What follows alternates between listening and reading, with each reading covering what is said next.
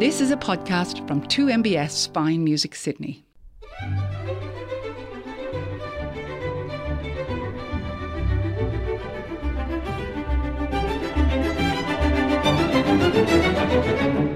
Hello, I'm Simon Moore. Welcome to In Conversation on 2MBS Fine Music Sydney. On today's program, I'm delighted to welcome to the studio a British keyboardist and director with a very long list of credits to his name. Chad Kelly has been living in Australia less than 2 years, but has already performed with the Australian Chamber Orchestra, the Victorian Opera, and with the Sydney and Tasmanian Symphony Orchestras, and earlier this year joined Opera Australia. His commitment to historically informed performance practice has had him perform with Sir John Elliot Gardiner and Trevor Pinnock, and his enduring collaboration with violinist Rachel Podger has led them to record an album together of J.S. Bach's Goldberg variations, due for release next year. He's in Sydney to guest direct the Australian Haydn Ensemble for CPE Bach, Universe of Harmony, their final concert of the year from the 11th to the 14th of December. And I'm delighted that he's taken time out to be in conversation with me today. Chad Kelly, a very warm welcome to 2MBS Fine Music Sydney. Hi Simon, thanks for having me today. Now, I know that the Australian Haydn Ensemble doesn't just play Haydn, but I have to say this upcoming concert doesn't seem to have any. Can you tell us about how this program fits into the overall Haydn era? Well, Haydn we might associate as being one of the foremost composers from the classical era, and this program explores lots of repertoire and indeed composers from what you might describe as the pre-classical era. And so within it we've got lots of the building blocks and lots of the foundations which lead, of course, to lots of the repertoire we now associate with the classical era. CPE Bach, despite today being known primarily as the son of the great J.S. Bach, at the time when he was living, CPE Bach was incredibly famous and in fact far overshadowed his own father in terms of fame and notoriety. And he was particularly famous for a couple of things. Firstly, a treatise, a book he wrote on the art of playing the keyboard, but also the musical ideas and the musical style that he developed while in the service of Frederick the Great in Berlin. Berlin was a very important musical centre, and Frederick the Great was a great patron of the arts and himself was a fine flute player. And it was in this breeding ground that CPE Bach and other composers that we find on the programme, including Georg Bender and, in fact, indeed Telemann, all had associations with this musical centre. So in that respect, it's all very nicely tied in and linked. However, what you'll discover in this programme is that they all have a very individual voice and something very individual to say. So how would you describe CPE Bach's voice? I mean, you talked about you didn't say early classical, you actually said pre-classical. Is that right? Yeah, so CPE Bach is largely associated with the Empfindsamer style, which translates from German roughly as a sort of a sensitive style, which is supposed to be very reflective of natural human moods and states and feelings. And so his music is always very direct and is always in touch with human emotions, and as such shows very sudden changes in emotion and mood and has very extreme representations of mood, which would lead in turn to the Sturm und Drang style, which translates as sort of storm and stress. And so you'll find lots of contrasts of mood, contrasts of style, and it makes for very exciting listening.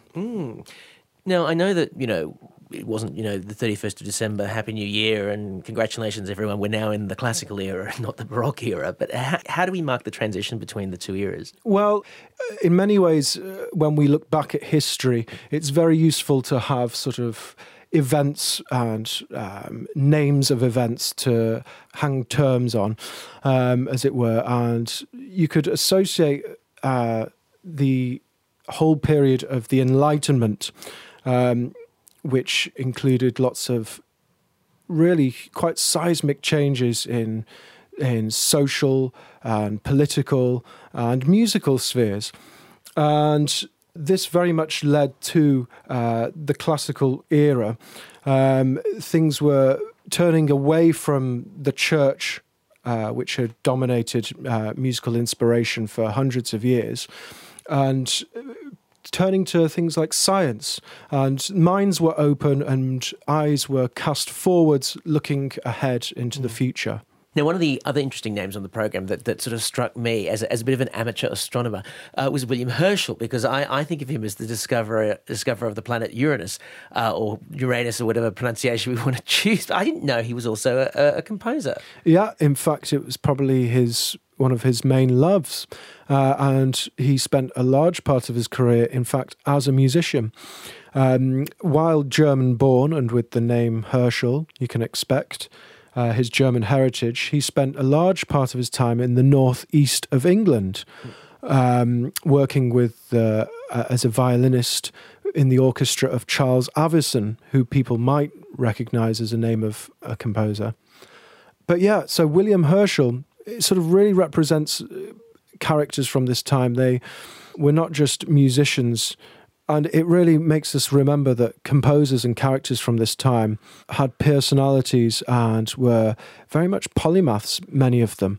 And they were sort of artisans in every sense of the word. Exactly. So while we know him today as the discoverer of planets and of other scientific advances, at the time he enjoyed very much writing music and performing music. And in fact, what's really interesting is that he spent a large part of his career working with military bands, both in the northeast of England and also in the south.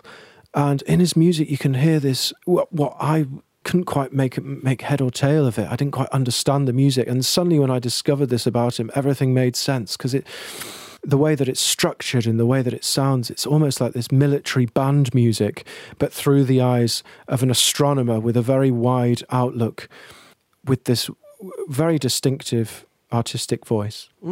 Okay, well, I think we have to have a bit of music now, a little bit of preview of the concert, if I may. And you've chosen, well, a bit of CPE Bach, funnily enough. What have you got for us first? Well, this is the final movement from his cello concerto in A major, which we're going to be playing with Daniel Yaden, the principal cellist of the Australian Haydn Ensemble, and a large figure in the historically informed performance scene here in Australia generally. But on this particular recording, we have the English concert directed by Andrew Manzi with the cellist Alison McGillivray.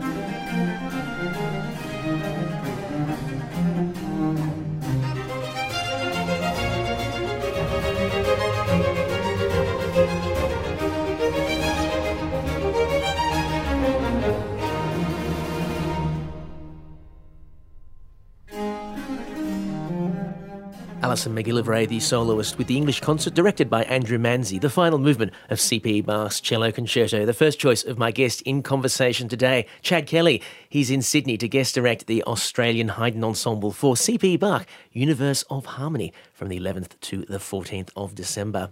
Now, that cellist, Chad, that we just heard then is someone that I think you're quite familiar with, isn't she? Well, she's a colleague that I've worked with on a number of times back in the UK. As part of the ensemble Brecon Baroque, which is led by the violinist Rachel Podger. And we've played music together in the past, and so it was lovely to find her name on the CD wrapper. Well, while you're an aficionado of period keyboards now, you would have started out on a modern piano, I'm assuming. Yeah, like a lot of musicians, and like a lot of musicians back in the era of CPE Bach, it was a family trade. Both my parents were musicians, both were pianists in some sort of form, and it was through their lead, that I first encountered and started playing the piano. But I'd say probably my first, or one of my most formative musical experiences as a youngster was in fact singing in a choir, singing in the cathedral choir in Manchester. And while at the time it just seemed like the thing you did and the job that you did, because it was really a job, singing 7 services a week. 7 services a week in the evenings. It sort of while at the time it sort of seemed just the thing you did. Certainly looking back on it now, there's so much that I learned both musically and socially about how to interact and how to collaborate and how to be as part of a bigger whole when making music. And I have very fond memories of lots of repertoire from this time, including the piece that you'll hear shortly. Great. Well, because that's the thing about choral music. I mean, it does teach you so much, almost more, as you're saying, it's like it's teaching you about music in a way that sort of starting straight off from the piano doesn't quite, does it? No, I mean, music for me is about communication and collaboration. Both collaboration with fellow performers and also communication with other performers, but crucially also then communication with a larger audience and inviting them in to share with you that journey. So when do you discover the more period keyboard? How does that come about? Well, it was in my time as a chorister in the cathedral, when often you'd be accompanied by the organ in the organ loft, and it was always fascinating because it was high up and it was far away and there were lots of stops and there was a light on and it looked like some sort of cockpit. Yes, lots and lots of buttons. Yeah, but yet it sort of had this overarching and overwhelming capacity to paint and to give lots of different colours. And it was then that I decided to learn the organ as well. And organ music was characterised by lots of composers in the Baroque era in particular, and in particular the music of Bach. And it was then that I sort of began to encounter that music and start appreciating it in a slightly different way. So when you start to learn the organ, I mean, it's more than a piano. You've got all the stops and you've got the foot pedals and so on. So how does that kind of evolve? I mean, because you can't give a loud and soft on the organ without changing all the stops, can you? Well, not necessarily. Okay. But people would level the same claim at the harpsichord, which of course doesn't have the action which permits when you play something harder, it sounds louder. But there are ways of achieving musical shape with these instruments, both the organ and the harpsichord, and that can be using time and it can be using touch. And so it really forces you to use these devices, both time and touch, in a way that you you don't have to often on the piano. And so it really just makes you think about exactly how you're shaping every single phrase, which is something that lots of period performers spend their lives doing. Does that change how you've played the piano then? Certainly has. In fact, it's quite hard to switch from one to the other and to remember exactly what instrument you're playing. But I would certainly say that my piano playing is very much informed now by the way that I play the harpsichord and the way that I play the organ. Interesting. So tell me about the next steps that you take. I mean, is it always clear that you're going to make a career out of music? For me, I did try to deny it when I was in my teens, and I thought I might have wanted to be a spy. And so at school I took up Russian, thinking that I would be a spy like James Bond. But quickly I learned that that isn't how you become a spy. Probably telling people is probably the wrong start. Well, no one told me that, unfortunately. So unfortunately my career as a spy, at least as you know it, did not take place. This might be a double bluff, you know. It could be, yeah. Moonlighting as a period instrument player, travelling across the globe. It could be with some ulterior motive. See, that's why you wear a tuxedo. Indeed. So you wanted to be a spy, but that didn't work out. But then what was the decision to take you? Well, in all honesty, I don't think there really was any... There wasn't any active decision. I think it was just always the thing that I knew that was always going to be the thing that I should always do.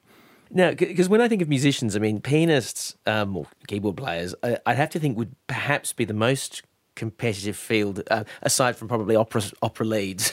How did you find the journey to make a career out of it? Well, the competitive element and certainly the isolationist element of being a piano virtuoso or a violin virtuoso or indeed a solo singer, that competitive aspect and that isolationist aspect had absolutely no interest for me. And I suppose in a way that's why I spend my time doing what I do, which is making music with other people, which is something that's very important to me.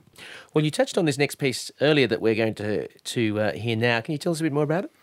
Well, this is a movement from the Mass set by William Byrd in the Renaissance era, and it's a particular favourite of mine, and a memory that I have of it is very clear. And it's a piece that I've carried with me since I was singing as a young boy. And the recording you're about to hear was recorded by a choir and a place that I know quite well, King's College, Cambridge, where I was fortunate enough to play the organ for a year. And that whole English cathedral choral tradition is something that I feel very blessed to have experienced.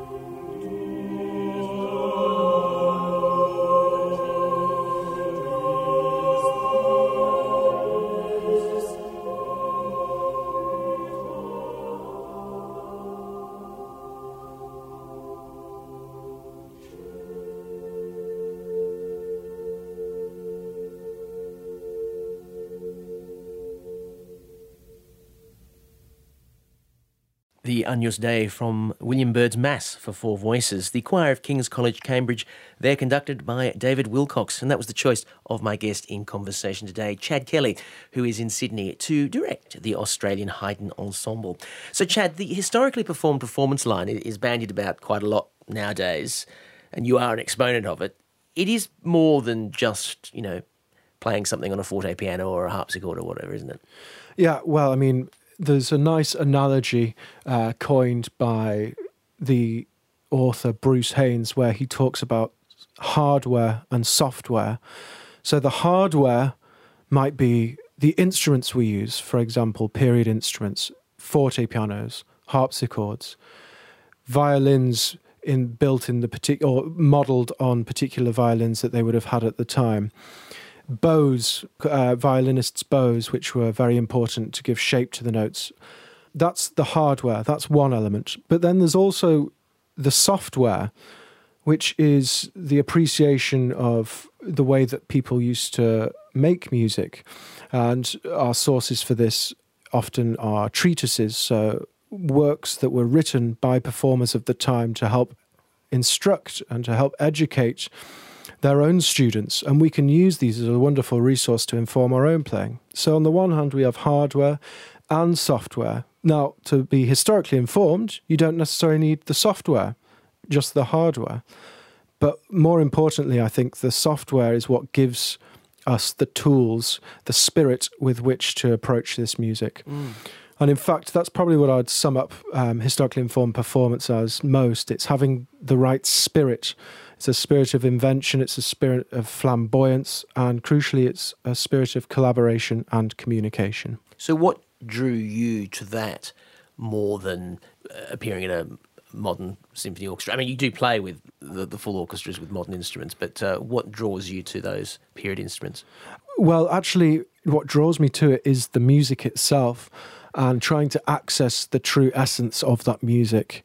And for me personally, it's accessing it through the use of period instruments and period style, which gets me closer, at least I believe, closer to the music and its true essence. Now, I mentioned in the intro that you've got a new album coming out next year. And in fact, the name's come up before because she was associated with Alison McGilvray, who was performing the CPE Bach we heard earlier, and that's Rachel Podger. So tell me about that collaboration, because that's been going on for quite a while, hasn't it? Yeah, I've first encountered Rachel when she was guest directing a project at the Royal Academy of Music, which is where I studied. And we struck up a strong musical bond then, and she invited me to come and work with her festival, with her own orchestra. And we share a certain affinity, both the way that we like to play music, but also the way we like to play music together. And also, crucially, the music of Johann Sebastian Bach. And it was, in fact, a lockdown project. Everyone has those, or at least, thankfully, had those. Yeah. And she gave me a call one day and said, "Hey, would you like to arrange the Goldberg variations?" And, of course, the answer was an affirmative and resounding yes. And then we spent many months sort of discussing the best way of realising this very famous keyboard piece with very famous traditions, which we've inherited. And we spent many months trying to discuss how to present it best for her and for me, which felt true to her, me, and also to the music. And we performed it first, live streamed a couple of years ago, and we both made it our aim to finally get it down on disc to share it with the world. And we were fortunate enough to record it a few weeks ago back in the UK, and it's due to be released sometime in 2023. So can you tell us about the Goldberg variations? I mean, it's a sort of a name that's very famous, and everybody knows it, and everyone knows bits of it. But I mean, why are they called that? Where does that all come from? Well, the name was not attached to it by Bach. Goldberg was a keyboardist who we think may have first performed it. But it's a useful name that we attach to a set of variations based on a theme, which supposedly was requested or was commissioned.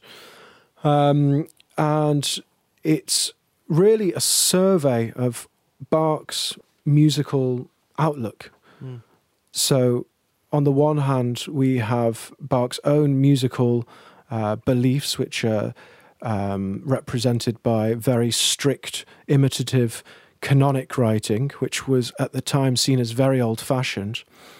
And then on the other hand, we have him looking towards the future and incorporating lots of very contemporary and forward-looking musical styles. And it's a wonderful blend of these two outlooks, both looking towards the past and looking towards the future, summed up with the genius that is Bach, and has been popularised quite rightly ever since. Now, I'm curious also that the performance we're about to hear is, of course, not the one with you and Rachel Podger. It's the one on keyboard. But you've chosen Murray Pariah playing a modern piano. So how does that link with the historically performed performance? Can you give an historically performed performance of this on a modern piano? Does that work? In a way, I think... This is not just about the instrument. Yeah, exactly. What I was referring to earlier with the software. I think you can, in a way, have aspects of historically informed performance.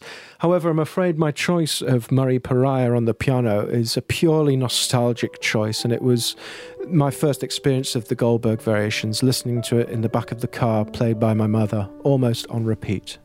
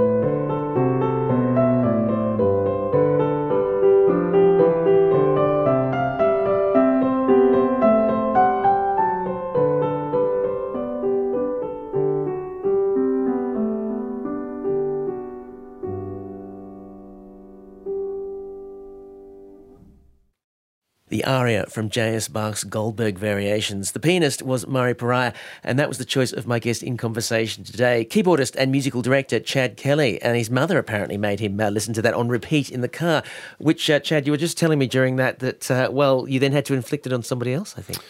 Well, yes, it's a piece that's endured over the years, not just from listenings in the car, but it's also one that I had to inflict, yes, upon my dear wife, who herself is not a musician, but who I've enjoyed opening her horizons. And in fact, I managed to force her to have it as she walked down the aisle at our wedding. I don't think she would have required much forcing, because it's a very beautiful piece, but it's actually a really nice choice, isn't it? I think it's the perfect I think length. It's a really nice choice. And I had a friend of mine playing it on the piano, and it's one of those moments where you just smile. Yeah, but isn't it interesting how important certain pieces of music can become to you? It will forever have a link for you now with that moment in time. Very much, and it's a piece that I'll carry with me forever. Well, Chad, one thing we haven't talked about yet is your involvement with opera, which is quite significant. And in fact, I mentioned that at the top of the program that you're actually now part of Opera Australia. What's the role? Well, I was fortunate enough to be invited to work on the music stuff of Opera Australia last year in the winter season in Sydney and in the winter season in Melbourne. And it follows a long history of me working for opera houses and opera festivals for really the best part of my professional musical life. I suppose that very much comes from what I've mentioned a few times, my outlook for music making, which is collaboration and communication. I think that's best summed up in many ways in the world of opera, and so has therefore always been a good fit for me, and also plays to a lot of my skills, not only my history of singing and working with the voice, but also as a keyboardist, which makes me an invaluable asset to opera houses in the rehearsal room and in the coaching room, and sometimes even in the performances themselves. So does your knowledge of opera expand from the Baroque through to more contemporary? Oh, very much so. And in fact, that's what variety is, the spice of life, as we all know. And the opera theatre offers me the chance to explore lots of repertoire, from the very earliest foundations of opera to the most contemporary, and everything in between. So, for example, next year I'm fortunate enough to be working on Opera Australia's new Ring cycle, but also I've collaborated with lots of composers, bringing brand new work to the stage. Composers and friends such as Thomas Adès and Hans Abrahamsson. But then, of course, the seeds of opera, which were sown right back in the 15th, 16th, 17th centuries with composers such as Monteverdi. How did opera then evolve from that early era, the Monteverdi era, when they're kind of more oratorios almost, aren't they? Or... Well, they're ways of rhetorically declaiming text as a way of painting and communicating a narrative. And storytelling is something that all nations and all peoples have had throughout the ages. And opera was just one form of codifying and finding a new way of telling stories. So I'd say that the seeds of opera were sown when artists of the Renaissance began looking back hundreds and hundreds of years to the great storytellers of both Greece and Rome. And they started to really delve into texts based on rhetoric, that is, communicating text and communicating ideas. And some chaps like Monteverdi started setting it, or at least their version of what they thought it might have been, to music as a way of telling stories. And so that art form developed, and its popularity endured and developed. And it's from those moments that opera was born.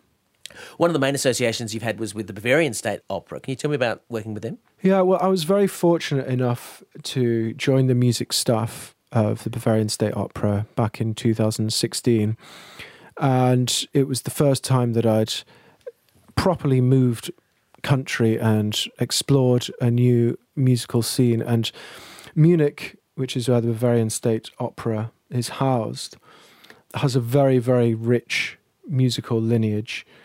Mozart premiered some of his operas there. Wagner premiered some of his operas there, as did Strauss, who was general music director there. So there's this for someone who's involved in opera, it was a very exciting and humbling experience to work in a theatre with that sort of history and that sort of lineage. Well, some more music now, and, it has to be from the world of opera. What have you got for us here? Well, I chose an excerpt, in fact, the introduction or the overture, from the last opera that I worked on in Munich before I emigrated over to Australia. And it's Strauss's very famous opera, Der Rosenkavalier. And performing this is, in fact, the orchestra that I worked with many times, the Bayerische Staatsorchester, the orchestra which plays for the opera there. But in a very old recording by one of their previous chief conductors, Clemens Krauss.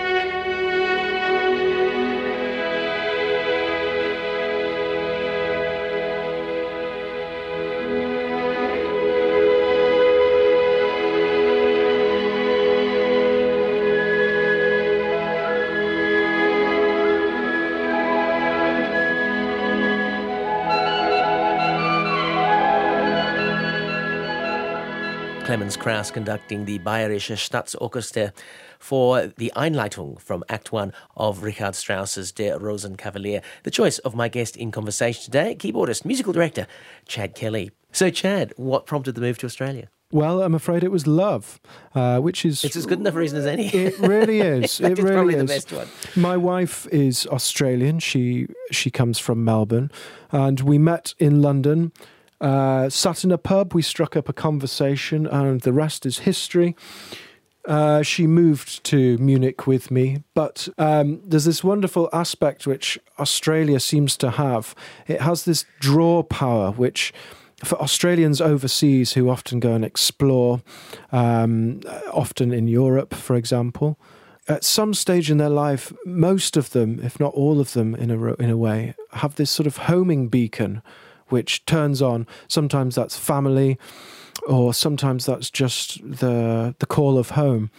My wife felt that, and it didn't take much persuading to get me to come and explore this new place. Fantastic.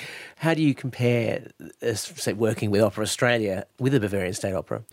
Well, there are certain things that all opera houses and all opera companies have in common, wherever you are in the world, both good things and bad things. But I think the most important thing is that there's a spirit of collaboration, whether it be the ushers at the front door or the administrators in the office or the music staff coaching the singers or the stage hands pushing scenery or the set designers. Everyone's coming together, everyone's working together to produce this one art form, this one piece of art, which is for people to enjoy. Is that spirit of collaboration that you keep coming back to? Indeed. Yeah. Well, you certainly give back to the profession because you've often had some form of teaching or lecturing role, and I believe at the moment you're a guest lecturer at the University of Melbourne. What are the sort of things that you like to try and impart to your students, beyond the mere practical? Yeah, well, music making has been characterised by this passing on of information, this passing on of history from one generation to another, from one teacher to a pupil who in turn becomes a teacher to themselves. And I think that's a very important relationship to maintain. And it's one of the most rewarding aspects of my career, and that's working with younger people.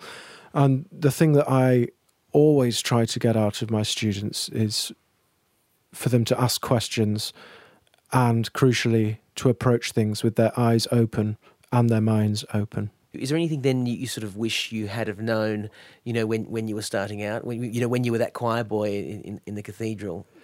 Not necessarily that choir boy as a cathedral, but I think when I had aspirations to become the next James Bond, I wish that maybe I'd gone in and travelled a bit more and explored more, because one of the best things was moving abroad as a way of broadening my horizons. And I wish I might have done that a dash earlier. I might have been a spy. Indeed, you might have ended up being a spy after all. Travel does broaden the mind, you know. It does. Yeah. Now, our final piece of music, which we'll go out with, sort of summarises quite well, because even though you're interested in historic works primarily, you also, as you sort of touched on before, play a key role in developing new ones. So tell us about what we're going to hear and your involvement with this piece of music.